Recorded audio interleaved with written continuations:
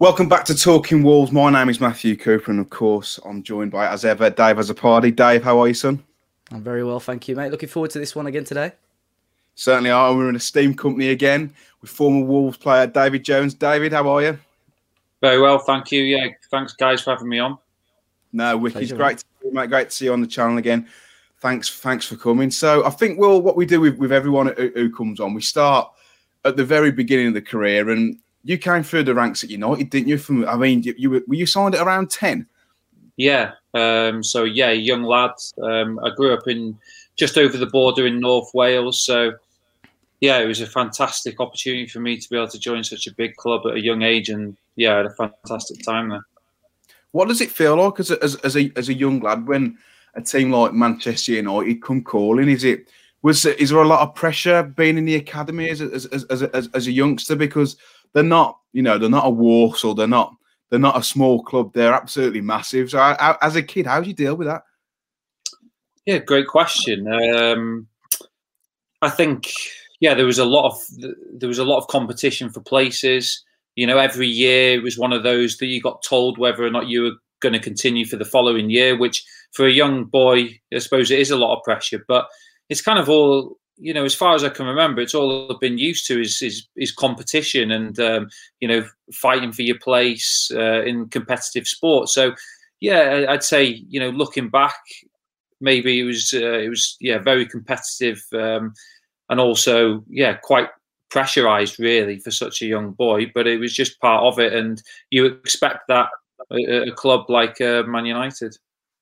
Yeah, and like you said, it's pressurised. And do you feel like being in the youth setup at Manchester United, do you feel like because of the sheer size of the club and there's so many eyes on you more so than there would be at other clubs, do you feel like that gave you a really good grounding to give a fantastic footing in what's been a fantastic professional career?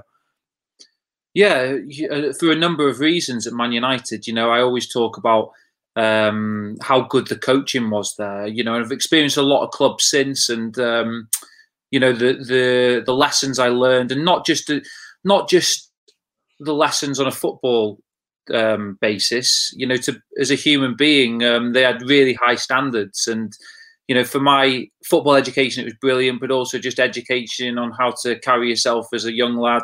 Was absolutely brilliant. And the thing at Man United, although it was such a big club, you always felt that you were part of something. Even as such a young lad, I remember, you know, the first time I put the United kit on, you know, Alex Ferguson would be, you know, not too far away. He'd sometimes watch training. You know, you'd catch him watching an under-12s, under-13 session, coming across and watching the games on a Sunday morning if they were in the first team. So, you know, you always felt as if, you know, even at that young age, at 13, you felt if I show him something, you know, he might remember me. So you always felt that with the tradition at Man United, you always had a chance of getting in the first team, although there was obviously a lot of competition. Yeah, and like especially with Fergie, he always liked to blood younger players through, didn't he? Obviously, if you were good enough. What was it like being at Man United with Ferguson in charge? Because for me, he's up there with Guardiola as one of and Wenger, one of the best ever to ever grace the Premier League or even European football. What was it like just being around the bloke? Were you in awe of his presence every time you saw him? Or yeah, you were. You know, even to the time I left at 21, you know, he was a formidable character, and you know, he all the success he had. You hung on his every word when he was talking to you. You know, he just made such a lasting impression on me. As I said, from a young boy, you know, I've got a photograph at age 11 where it's with our under-11s team. You know, he's posing in a photo with us. So, as I said, just to reiterate the point, you always felt a part of something, that he was bothered about your development as a footballer and as a young boy. And, you know, you got to know him better as, you know, I went full time into football and, you know, worked my way up through youth team and reserve team football and eventually training with the first team. So you got to experience a lot of what he was about. And I still carry those, you know, messages and words of advice to this day. What were who were the players in and around that squad when you were at United, Dave, in terms of your level, like your age level? Were there anyone in that group of players that you were playing with at United that went on to have successful careers?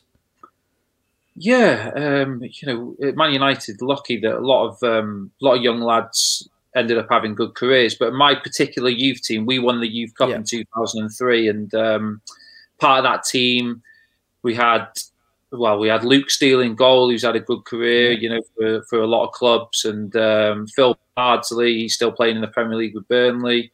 Paul McShane, Kieran Richardson was my centre midfield partner. Chris Eagles, Sylvain Ebanks. Go on, Sam. What a player! Yeah.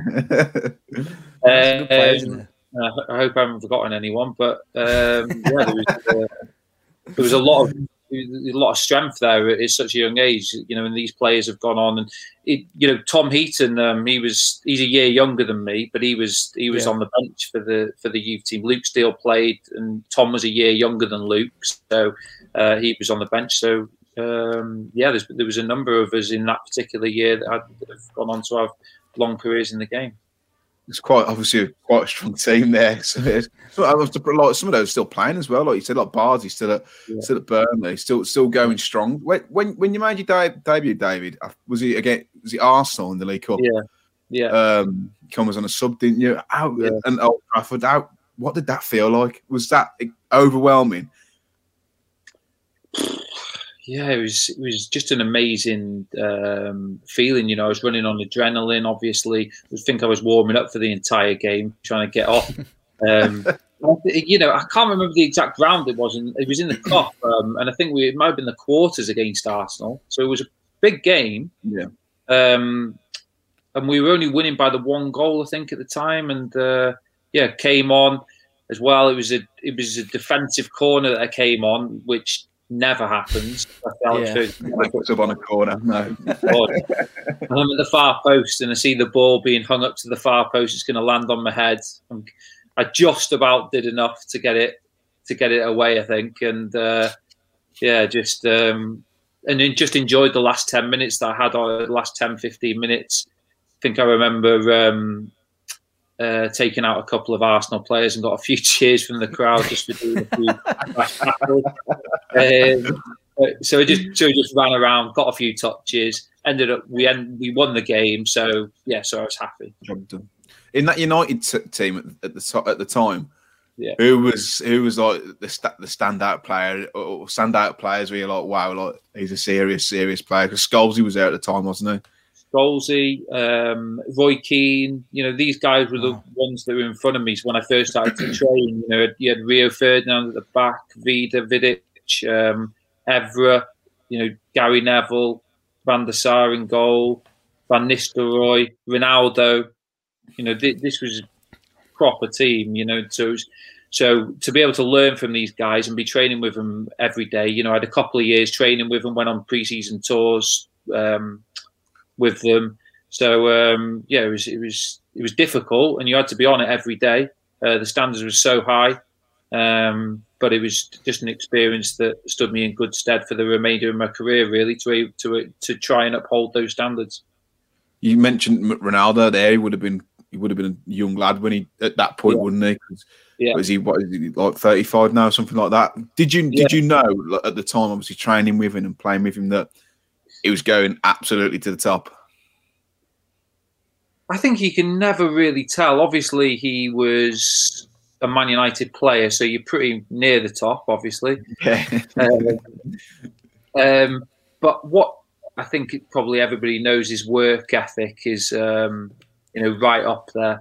And it was there to, for me to witness. I'd often stay after training, as a young lad trying to improve myself, and he'd be out there as well, doing free kicks all the time.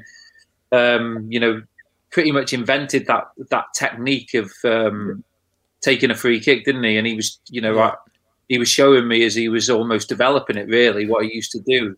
So that was quite fascinating, to see a couple of years later that he's ended up, scoring loads from it throughout his whole career. So and a lot of other players have followed in his footsteps, copying that technique. But his talent, I want to say talent, but he was a guy that just worked extremely hard. His feet were so quick, but he worked at it.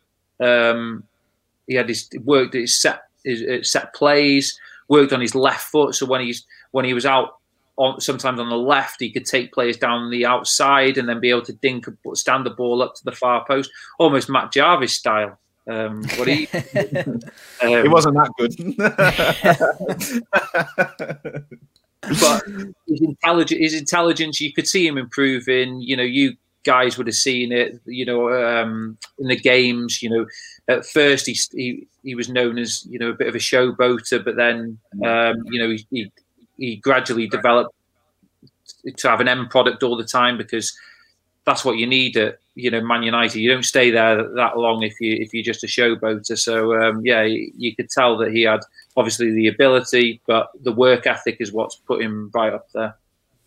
You had a couple of interesting loan moves as well whilst you were still at Manchester United. One in particular, obviously, over to Holland as well. Was that like one of the United's like affiliate clubs at the time? Because I think a couple of United players went there, didn't they, for a little bit? They did after I went. They used to go to Antwerp quite a few. That was the one, yeah, Royal Antwerp, yeah. But I had a close relationship with René Mullerstein. All right, yeah. The Dutch coach, he's assistant of Australian national team now, and ended up being the first team coach at United as well. But at the time, he used to work with me on an individual basis. We used to, do extra training, and he used to teach me all the repertoire of skills that you needed as a centre midfielder.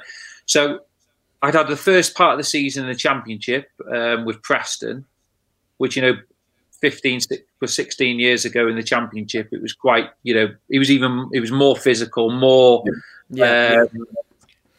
kind of frantic and chaotic than it can be now. Obviously, the style's changed slightly, but I just felt United wanted me to have more of a football experience in the second half of the season. So that's why I went out to Holland and experienced their Premier League, which was a great opportunity to play against the top clubs and to learn just, the football inside of things a bit more than I did perhaps in the Championship at that moment of time in my career. So I was trying to get a rounded experience from that season to be able to come back and try and get some more appearances in the United first team. So that was the thought behind going out there, which is what René sorted for me, because he had contacts in Holland. Yeah, obviously a great learning curve for you. Did you feel like there's a little bit of a culture shock going out there, because it's a big ask for a young player from England to then go and say right you're off for Holland for a year.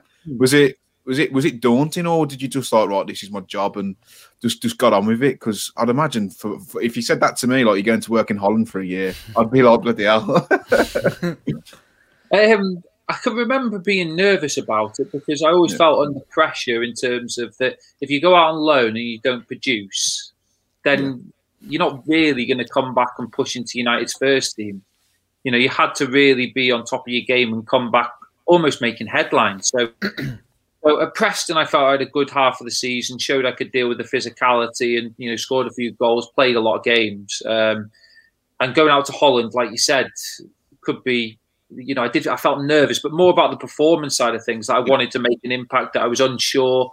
You don't know. There's examples of lads going on loan to foreign clubs, and the manager just doesn't want to play you, and you end up sitting on the bench for 6 months. I've got mates who did that. So they were kind of the concerns in terms of going out there. A lot of people in Holland speak English. So in terms of a culture shock, it wasn't too bad. And, what I felt in my career, and in my life, that if I enjoy my football, then you could put me on the moon and I'd still have a good time. So that was my thoughts, really. The thing, it was going well on the pitch. I liked the players. I was playing. I liked the style of football. So, although it wasn't around my family and friends, and my dad and family did come over, but it was more a case of that because the football was good. I just loved it. Yeah, and obviously after that you had a little loan stint at Derby, I think. But when did you know, David, in your career that your time at Manchester United was coming to an end? Was it something the club had sort of nudged at you, or did you sort of just know personally that you're going to have to move and leave the club for the good of your own career? Yeah, good question. Because in that pre-season after coming back from Holland, I'd had a good pre-season, involved with the first team, had been on the bench a few times in the Premier League, and had a couple of cup appearances. And I think we played Southend in the League Cup, and we lost. It was away, and we lost 1-0. I think Southend might have been in the Championship at the time. And it was another ex-Wolves player, Freddie Eastwood, wasn't he? Yeah, I remember that. I remember that. It was on Sky, Freddie Eastwood. Yeah. So he put one in the top corner, I think, from a free kick, and they beat us. So, and then I think the next day, either the next day or a couple of days later, the manager called me in his office and said that they'd accepted a bid from Derby for me. So. That literally sort of tells you all you need to know, really, as a young lad.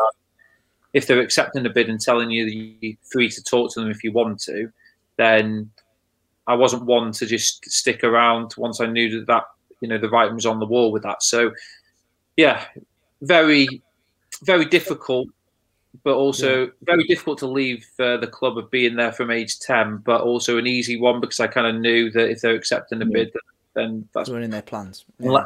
Were you a United fan from young age, David, or would you be more Liverpool over that side? Well, yeah, going back, I was pretty much going to sign for Liverpool at age 10, and United came in late doors for me, and I didn't really have any interest to go in there, but it was just when I went there, they just won me over with how I felt about the club and the training and things like that. So I wasn't a United fan until I played for them. Yeah. Obviously, you like you said, you moved to Derby there. A bit of reported of around £1 million. How was your time at Derby? Because I know it included the time in the Premier League, which most people know wasn't a great time for Derby. But how was your time at Derby? Because it was under Billy Davies, wasn't it? Who you were at Preston with? Right. Yeah. So it was Billy Davies again. He was a manager that put so much belief in me when I was at Preston.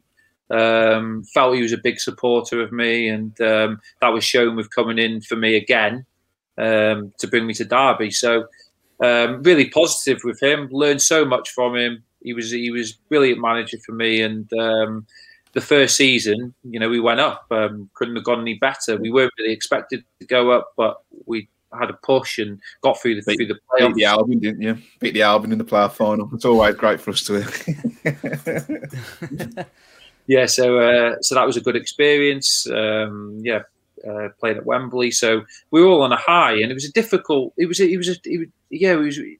a really good season. And when we came back for pre-season, it was a difficult pre-season. Really, there was certain kind of rumours and certain feeling around the club that it wasn't as happy as it was when we left Wembley 6 weeks earlier. So, in terms of the recruitment that we were bringing in, and just you get that vibe from the manager and the staff that maybe there wasn't a great relationship anymore between the owners or the board and the manager. So these were just feelings, and as it sort of developed, the season didn't start that great, but it was still early doors, and Billy, lost his job fairly early in the season, really, when we certainly weren't out of touch at all. But it was just certainly a difficult Premier League season. When the new manager came in, there was a lot of changes of players. A lot of the players who'd done well the previous season left the club as well. It was all a disjointed feeling to the squad, to the club. Didn't seem like there was that cohesion anymore that there was the previous season. So. Yeah, just very disappointing, and obviously, ended up being a disaster season in the Premier League, and wasn't a happy time, I'd say, of course. But it came to the end of the season, and although my relationship with the manager was fine, I didn't play as much at all as I wanted to, or I had the previous season. But my relationship was fine with him. But he said he's got plans for the next season, and if I got an offer that I wanted to take, then I could move on. Did you think it was crucial for you, David, to move on? Were you happy enough to stay at Derby, or did you think that season sort of almost not damaged you, but almost you needed something for the good of your career to move on as quick as you could? Yeah, I think so. Looking back, I was just looking at the situation at the time, really, where the manager wasn't exactly a big fan of me. He did start to play me towards the end of the season, but initially he certainly didn't. And so, yeah, for me personally, as a player, you certainly want to be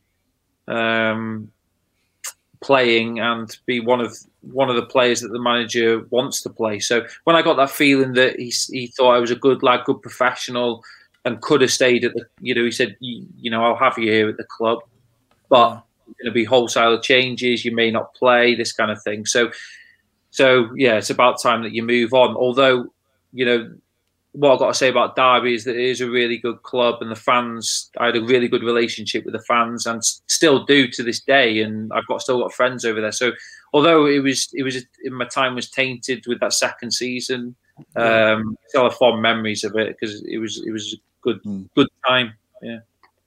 And then, of course, after Derby, you came and joined Wolverhampton Wanderers. How did that feel when a club like Wolves, obviously you've been at United, they're a huge club. How did it feel when Wolves came calling and more importantly, when you got the call off Big Mick McCarthy? Yeah, really special. Like you said, Mick McCarthy was the manager, big personality, huge respect for him. But yeah, just Wolves as a club, it just feels like a big club when you walk through the door. Molineux's a special stadium, the training grounds, good facilities, and just around the town. Whenever you walk around there, you're really in the hub of it. You can't get away from it. When you've got fans everywhere. Everybody, is a great supporter of the club, and it was one of the few times when I actually lived within a couple of miles of the stadium. Really, I lived in Tettenhall, and I was really immersed in it. So, although sometimes that can be a bad thing in terms of you can't switch off. If you walk down the street and you're gonna get a pint of milk from the shop, you bump into a Wolves fan, and you have a discussion with them and things. But sometimes you want to switch off from a game or this and that. But I found it. That's why I've got really special memories of my time at Wolves, because I was immersed in it, in wanting to do well for the club, for the town. I got a real sense of the feeling of the size of the club and just what it meant to all the fans. So it was a really special time. I'll say, yeah, big up Tettenhall. That's where I live as well. So all the Portuguese boys around here now. I think back in McCarthy's days, everyone was quite scattered around, weren't they? Still, a lot of the Portuguese boys are all around here now. But how did McCarthy's first contact come about, David? Because Matt Jarvis had a glamorous story about how Mick flew him over to Portugal. Was yours as glamorous as that, or did you have to meet him in Wolverhampton? I met Mick McCarthy at a hotel at Manchester Airport, actually. I think he'd been on a holiday. Yeah.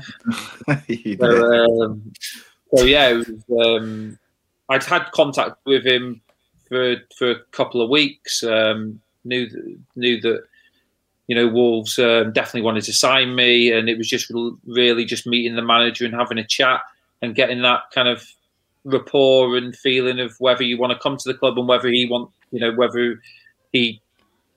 likes me as a character to come and do a job for him. So it was just a brief meeting, but yeah, we got on well, and immediately had that.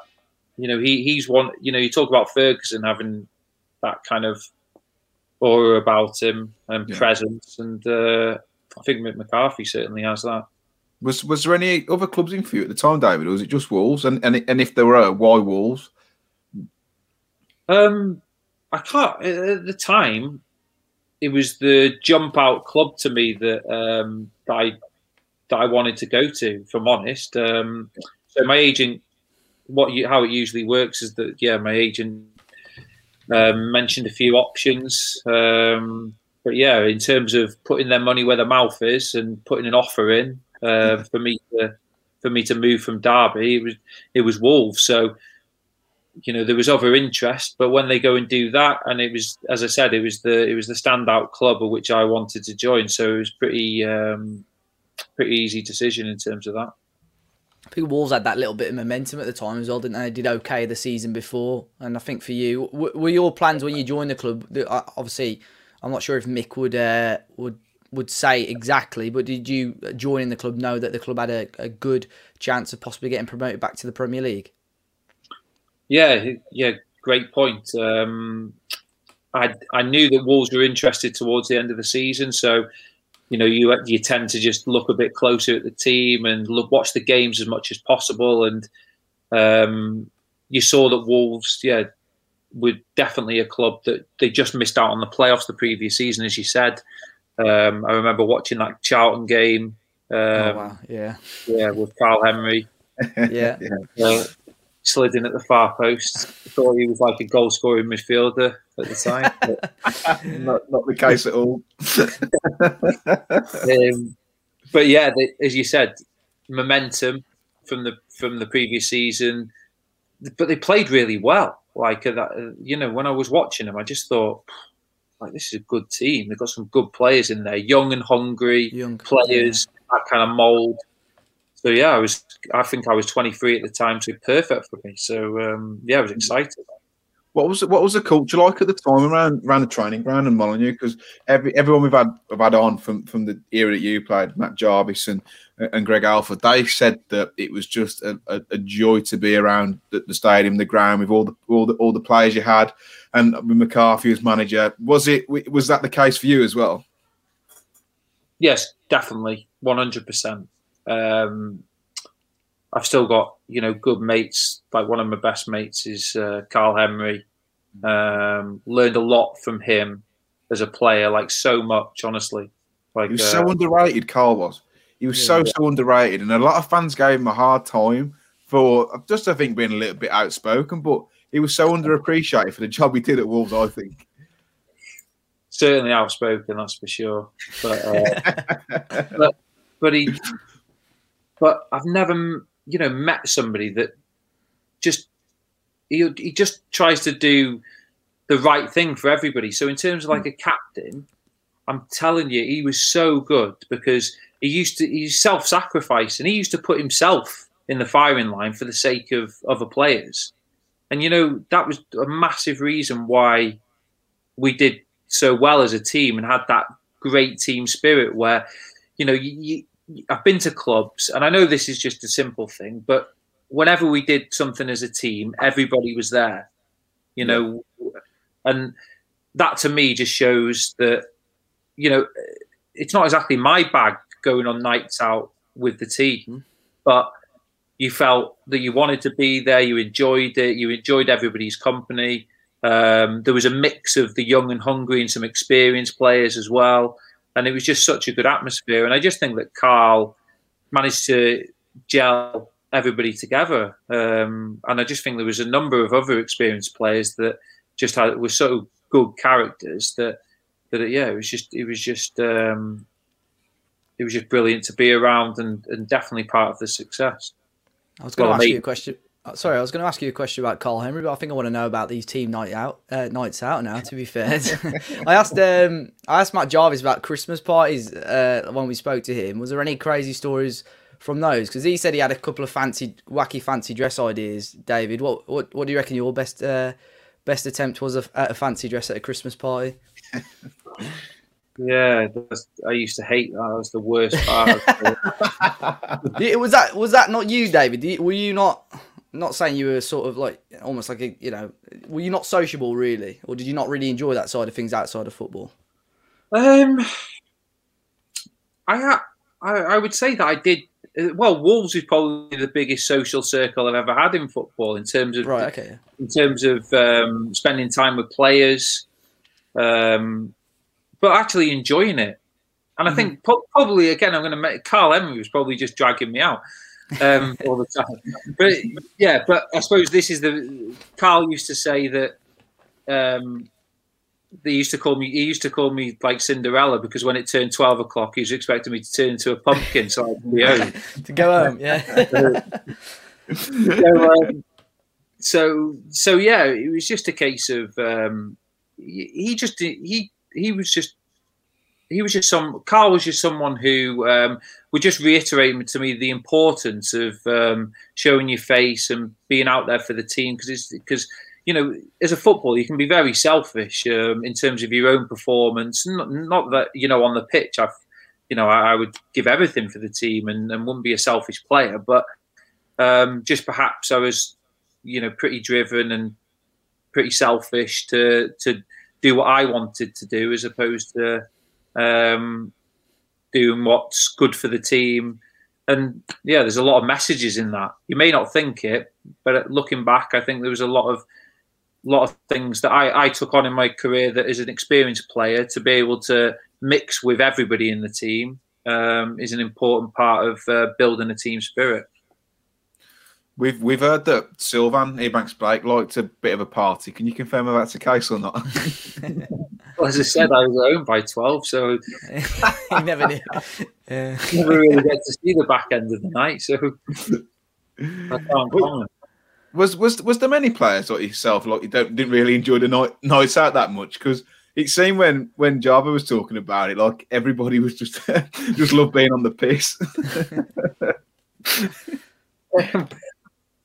I think it didn't seem like we had too many, but I mean, it was kind of one of those that when they got the opportunity to do so, then they would. So it was kind of that mentality of work hard, play hard. But you know, we're still talking. It was only, you know, how many years ago now? 13 years ago. So you know, it was still pretty professional. It wasn't like 30 years ago. No, at which point in that season did you not know, but had a very good feeling that you were going to go? For me, it was the 5-1 against Forest at home. That was early doors as well, wasn't it? David's first goal as well, I think. Still one of my favourite games ever at Molineux. Yeah. Was it around that point where you thought we got a good chance here, or did you just try and keep yourself grounded? No, I think we just blew them away, and it was just a delight to play in that game. Just everything came off in the first half, didn't it? And we just showed a lot of everything. You know, we played some good football, like pace. Like Javo was just absolutely on fire down that side. You know, Kites was chopping in and putting it in the top bin with his left foot. You know, Chris Iwelumo was such a target man, and you know, Sylvan as well. It just worked really well. We were just in you know, all just had a really good game that day. And like you said, I think it was just before an international break, and it was just such a statement to just blow them away.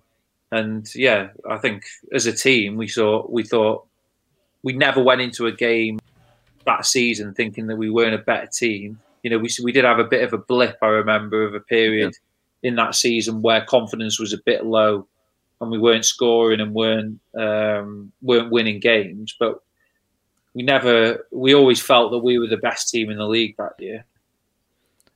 Were there any games from that season, David, that stand out to you other than that Forest game? Are there any other games where, you know, if someone asks you about that season, there's always one game that sort of always comes to mind for you?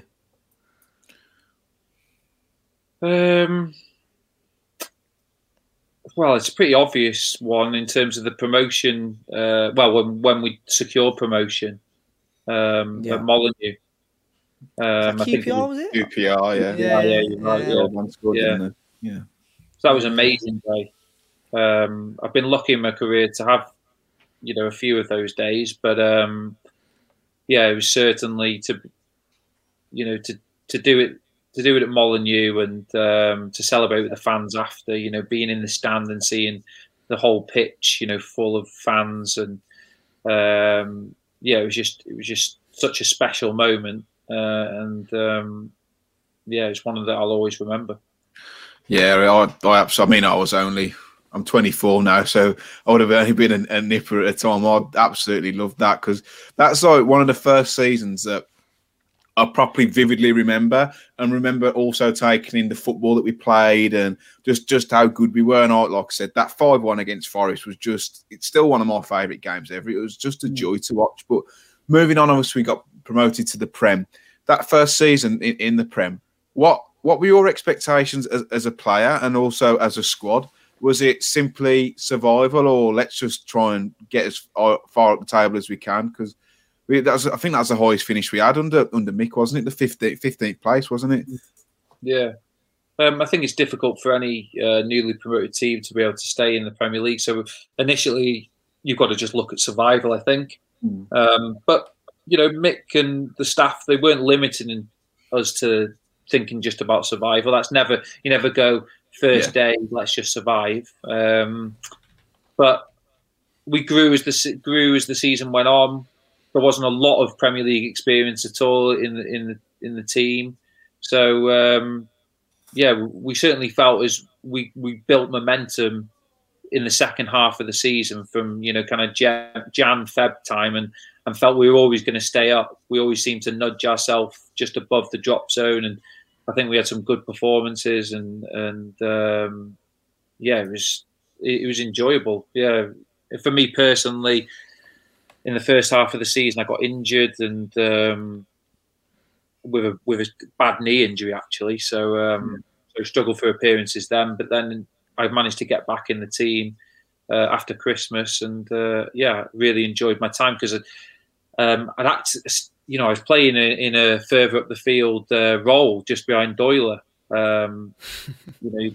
which not many people would see me as almost a number 10 just behind the striker, but I used to like getting in those little pockets, and Doyle would always be a willing runner, so you could slide him in down the sides, or put Java out wide or Kite. So I really enjoyed that position.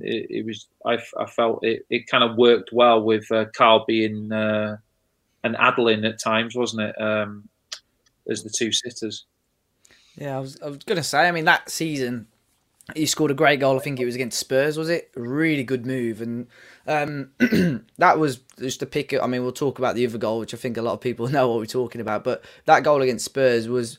I can't believe that's not spoke about more, to be honest, because that was a fantastic move and probably one that you wouldn't expect maybe from a Mick McCarthy side. Was that something that you worked on a lot in the training, just keeping the possession like that? And was that the number 10 role, you sort of running in late to the box to put it in the back of the net? Yeah, spot on. We did, in training, probably you think Mick McCarthy's always doing defensive work and, structured work and things like that. And we did have the structure, but a lot of it was possession-based and playing good football. He would, I never felt he kept the reins on his midfielders. He always wanted one to sit and one to go if he played with a 2. But he would give license to get forward and get in the box. And we did work on a lot of possession in training. We had some good players, players that wanted to play football and get on the ball. That was just a great move. It doesn't happen every week, but it came off. I can't remember how many passes it was, but it was 18, such a good. I think it was 18. Yeah, I think. Yeah, I think it was 18. Yeah. I was watching it earlier again. There's a lot of good movement in there. I've actually watched that goal back with kind of my coaching head on, just trying to see a lot of the good movement and rotations from us and midfielders and Java out wide jinking and then putting in a decent cross and the late run from myself. So there was loads of things in that. There was such a good move, and that was part of TC as well and Mick McCarthy's coaching. That's what we miss now, though, like a late run from the midfielder into the box. We're crying. We'll probably come on to it at the minute a bit later, but we were crying out for. I watched that run and I thought, bloody hell, if one of our midfielders made that run now, we'd be a lot further up the table. Who was your favourite midfield partner, David? Let's talk. Say you're in the middle two. Was Carl Henry the one for you because he was almost that anchor behind? If you missed the ball, he was like a brick wall at times, wasn't he? He was going to win it back for you. Yeah, and like I said earlier, I learned so much from him from a defensive point of view. That's for sure. It hadn't really come into my consciousness really before about. Obviously, I've been taught principles and things about defensive responsibilities, but he really enjoys the defensive part of it. I'd probably say I I do it, and as my career went on after Wolves, it was a part of my game that I really worked on and really refined. Really, so I had a lot of good defensive traits, but he just taught me the importance of it, and I learned so many lessons from him. So we had a good rapport off the pitch as well, as I've said. But I think what works well as a midfield pair is that when one isn't trying to claim all the limelight, so you'll share the ball. You'll share the ball in terms of that. At times, you want to take more touches on the ball and maybe find that forward pass. But then there's other times where you just need to pass it square to your mate because he'll return the favour to keep you involved and keep a rhythm in the game. And I just think sometimes that's overlooked, that sometimes these midfield partnerships aren't there as much anymore because you usually get one definite sitter who sits in front, and then you maybe get one who's more of the attacking one. When you'd probably say I was slightly more attacking, but I wasn't. Carl would also try to break forward, and he'd be the more defensive ones a bit, but we used to share it out. But yeah, like I said, we'd share the ball between each other. So yeah, I never felt that he was trying to overshadow me or vice versa. What was Nenad Miliash like to play with, and also what was he like as a character? Because Wolves fans see him as like this cult hero, purely because I don't think he did an interview in his time. And I put you and Nedad in the same category under as cultured left foot. What was he like to play with? What was he like as a bloke? He's a bloke. Yeah, liked him. Really, really nice guy. He had a really good left foot as well, as you said. Yeah. Slightly different to me. It was, we had more of that kind of like hammer shot that I was probably looking more of a whip or more of a controlled strike if I was, striking it. So he had that kind of real hammer foot that would, make the ball move perhaps a bit more. But yeah, so we had ability. That's with his left foot, of course. Yeah. Wouldn't run though. Would not run. Yeah, I noticed that. Was there many of those in training, David? Just did he do that in training? Was he lazy in training as well? Were there many players like that, or? No, not under Mick McCarthy's reign. No, I was going to say under Mick. No, that's probably one of the reasons we stayed up for how long we did. Though he just got everyone like working 110%, like 99% of the games, didn't he? Most of the time. Yeah, exactly. I don't think there was the funds at all available that you've got at the moment. So his style of management and style of coaching was that the minimum requirements, maximum effort, and that's just what you do when you go on the pitch. So, you can see that when you go to the Premier League, you want to try and bring more quality, don't you? So, Nenad certainly had quality. He could pick a pass. Yeah. He had good vision. He had a good shot. Had great delivery. But maybe if he could run box to box. He would have been a top, not a top 4 club or something. Do you know what I mean? At the time, So he was missing that. Technical ability was great, wasn't it? He was really good technically, wasn't he? Yeah, I think Mick said like he wasn't as good as he'd hoped, which I thought was a bit harsh because I really like watching him play. But we'll go on to that free kick against Stoke, and you've probably been asked about it millions and millions of times, but I'm going to ask you again. Had you worked on that in training? Yeah. I don't know if you remember, but Mick McCarthy we used to use it under Mick McCarthy a lot, even in wide areas. So, the kind of free kicks that you get that are within the width of the 18-yard box, but in a wide area. So from those positions, very difficult to be able to cross it into the box and get somebody's, get it really pinpoint, because you've got to whip it in with pace. And, if you get it half a foot too high or too low, then if it's too low, the defender gets it. If it's too high, it just whizzes out of play. So Mick McCarthy came up with to use the flicker in the wide positions because you get that different flight on the ball where you can dip it, can't you? So, and it's difficult to judge as a defender. I think you can really get some pace on it. Anyway, so we had tried it on a number of occasions in those positions, and I used to get a bit of stick from the Wolves fans a little bit for you. And I thought it was effective. I'm telling you, it was effective. We would, but maybe a lot of Wolves fans just didn't like it at the time, and or whatever. So, but we persisted with it, I didn't have any free kicks directly in front of the box, so I didn't get a chance to shoot any time at goal with it. But I knew that from that position, right outside the box, to be able to get it up and down over a tall Stoke wall, it was the only technique that you could really use to use at pace. So it was for that type of free kick. It's the perfect position in terms of the box. I mean, it was like pinpointed. So like the free kick when the Premier League posted, don't they? Every now and then you see the Grade 1 David Jones, skinhead David Jones, popping that one into the back of the net. It's a class goal. But was that something Mick came up, or was that with you as players sort of suggested it, or was that all through Mick really?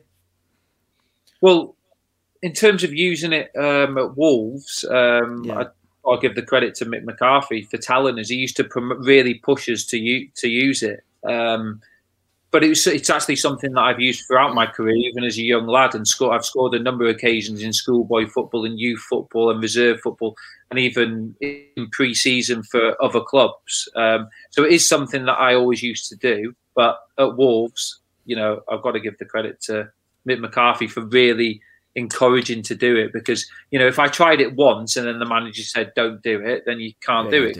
He was something we just and you probably you guys wouldn't expect Mick McCarthy to be pushing such a flamboyant skill. I used to love the long throws. I did with Greg Alford. That's a bit of me. I'm not the same size as Greg Alford, so it's just any flick-ons. Love that kind of football. Man, wouldn't expect Mick to be flicking it up over the wall.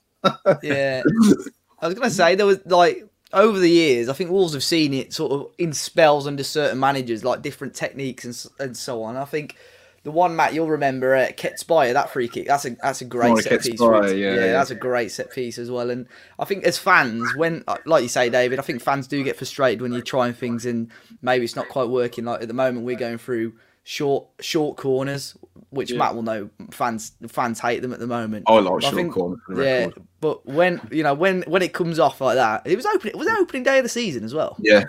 When stuff like that comes off, you rub your hands together, thinking, right, this we could have that little bit of luck this season. If we're pulling off stuff like that, we might have a chance this season. But I think did Mick push the set pieces quite heavily? Because I think, as like you said earlier, with the lack of funds in certain areas, you have to gain an advantage on some teams. Was that something that he pushed quite heavily in training?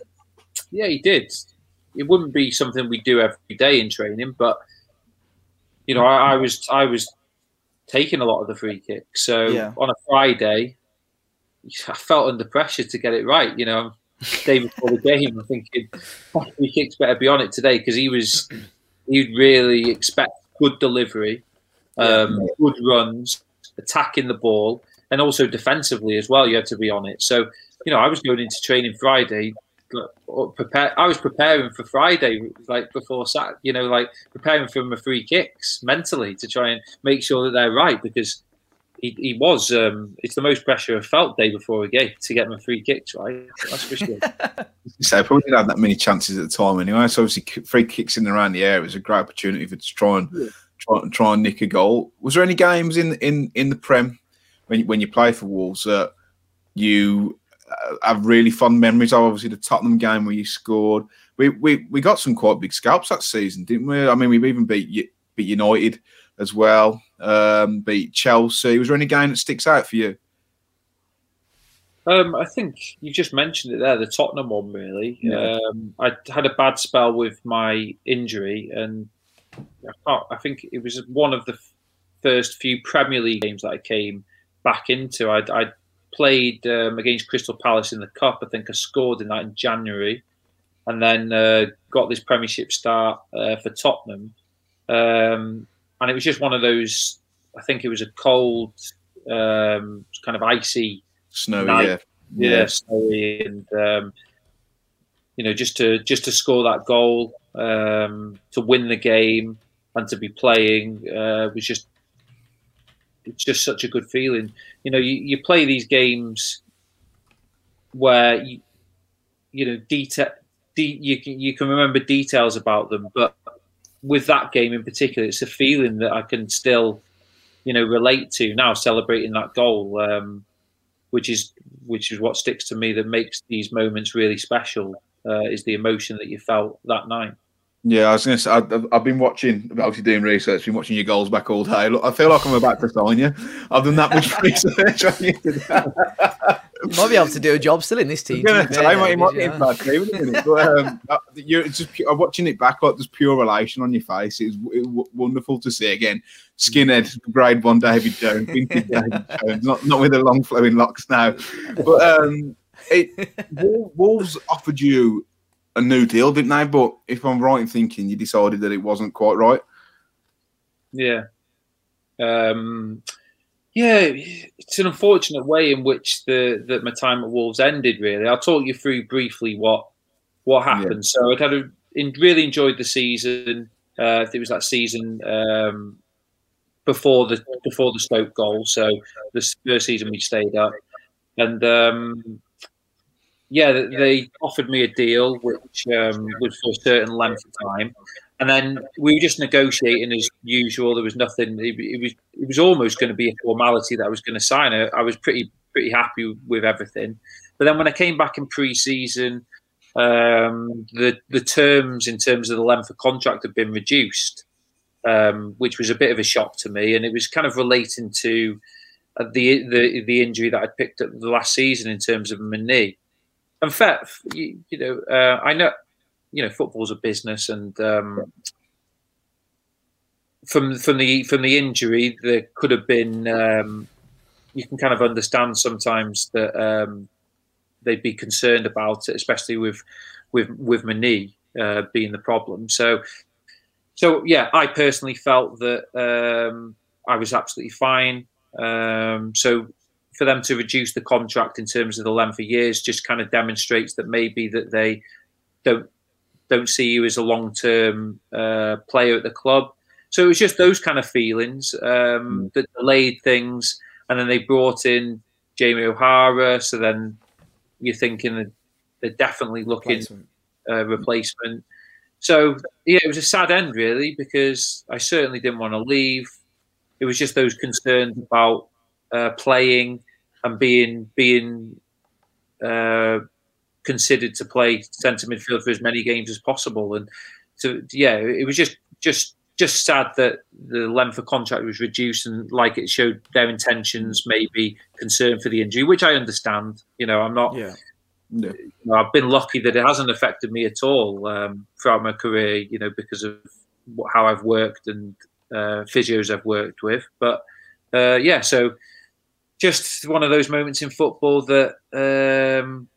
Just happen, and you have to move on. So really disappointing as I said, I had a great relationship with the fans, with the local area, really enjoyed living there, and the players as well, with my friends. So difficult time for me to move on. Glad to hear that.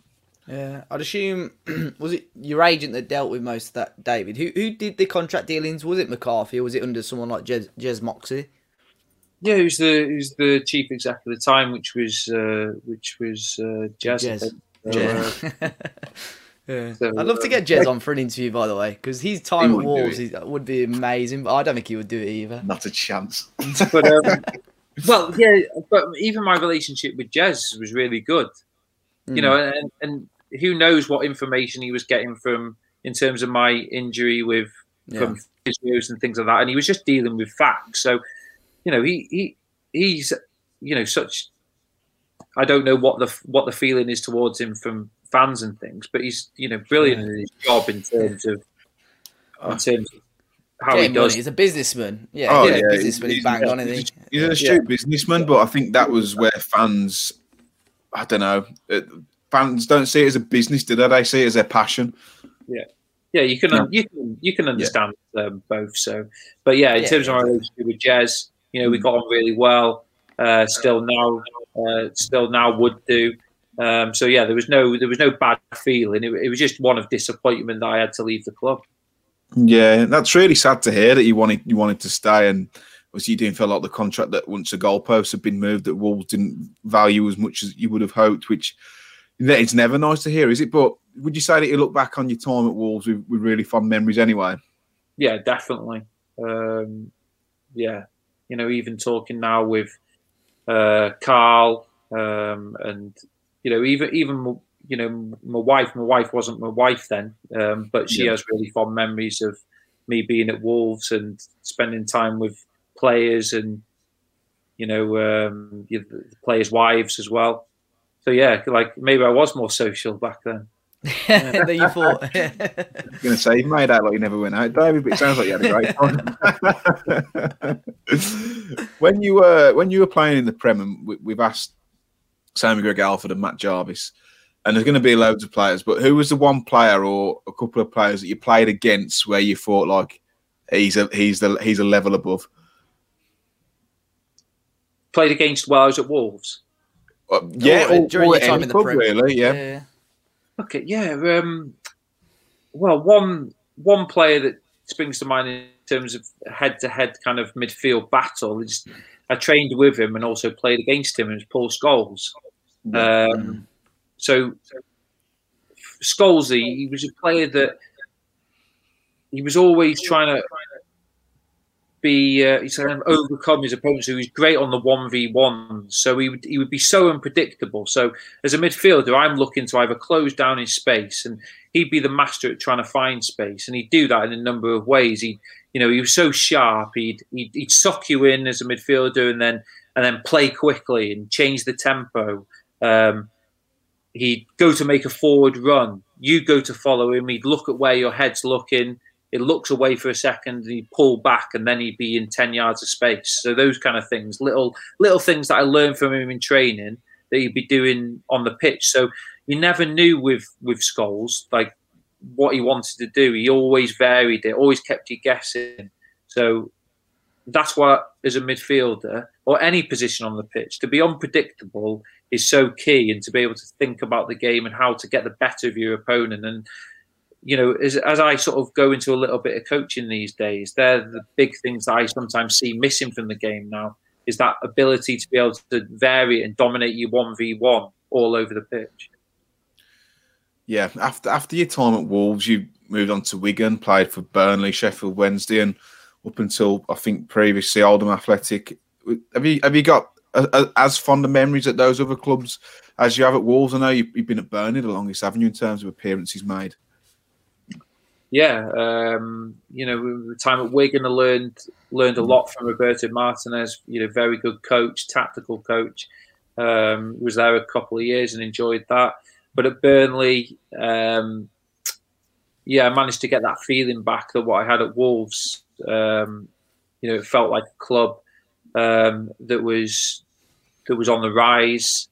The culture that the manager created. Again, the fan base was excellent, and again felt I was in the right place for that right time in my career, and really enjoyed my 3 seasons there, getting a couple of promotions in a season in the Premier League. So yeah, have really fond memories of that time as well. I was going to say, David, what does the sort of future hold for you now? I mean, is it coaching, punditry? I mean, the way you spoke to us today, I mean, I can see, like you mentioned, just coaching is possibly a future path. I think the way we've spoke sort of technically today, but is punditry coaching, or are you still hoping to possibly? He still wants to play. I was going to say, do you reckon you got a few more years in you left on the pitch? He's only young. Well, in terms of playing, I'm still keeping myself fit. That's for sure, and I definitely feel like I don't want to, officially. Let the playing days come to an end, because I do feel really fit, and I'm still working hard on a daily basis to maintain that fitness. But also, with the opportunities haven't been there for me, since leaving Sheffield Wednesday, really 18 months or so ago, or a bit longer. So I have to be, one eye on the future, and I'm trying to do a number of things. So I'm doing my coaching badges and trying to get as much experience as I can in coaching. I came into Wolves actually about 6 months ago with Carl Henry to have a look at the setup there and chat to a few coaches and see how they go about things in their academy. I'm currently doing some stuff at Burnley on the coaching side. Media-wise, I'm doing a lot of work with MUTV actually. Yeah. So that's enjoyable, really enjoying that. And I'm doing a degree in sporting directorship as well. So that's kind of giving me a taste of the business side of football that I haven't experienced, and giving me some education to be able to step into maybe a role off the pitch as well. So I'm just kind of experiencing a lot of things to see where my passion lies. Because as a footballer, I've been lucky to have that passion taken care of for 20 years. So certainly what I go into next, I want to try and get that passion in whatever I do. Are you still? Am I right in thinking you were training with Barrow? I was. That was due to location. Really, it's not too far away from where I live because they train in near Manchester. How was? Are you not training there anymore? No, I'm not training there anymore. No. Oh. With the stuff you got going on, you're doing UEFA B, or you've done UEFA B. Is that correct? I've got my assessment on Friday actually. Good luck. Hopefully it's done. Yeah. Yeah, and you're doing your media work and obviously studying. Yeah. I know it's early days, but is there any one of those at the minute where you think like that career path is edging it for me, whether that be the punditry or the senior management or the coaching?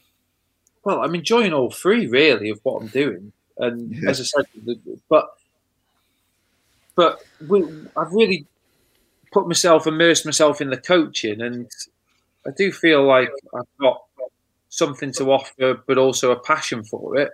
To see the development of players, whether or not, I don't know what age group or what level, whether or not it's a first team role for me. But I just want to get good at what I'm doing. So I know I don't want to take any shortcuts with it. I want to get experience. I want to learn from the best coaches and the best clubs of how they do things.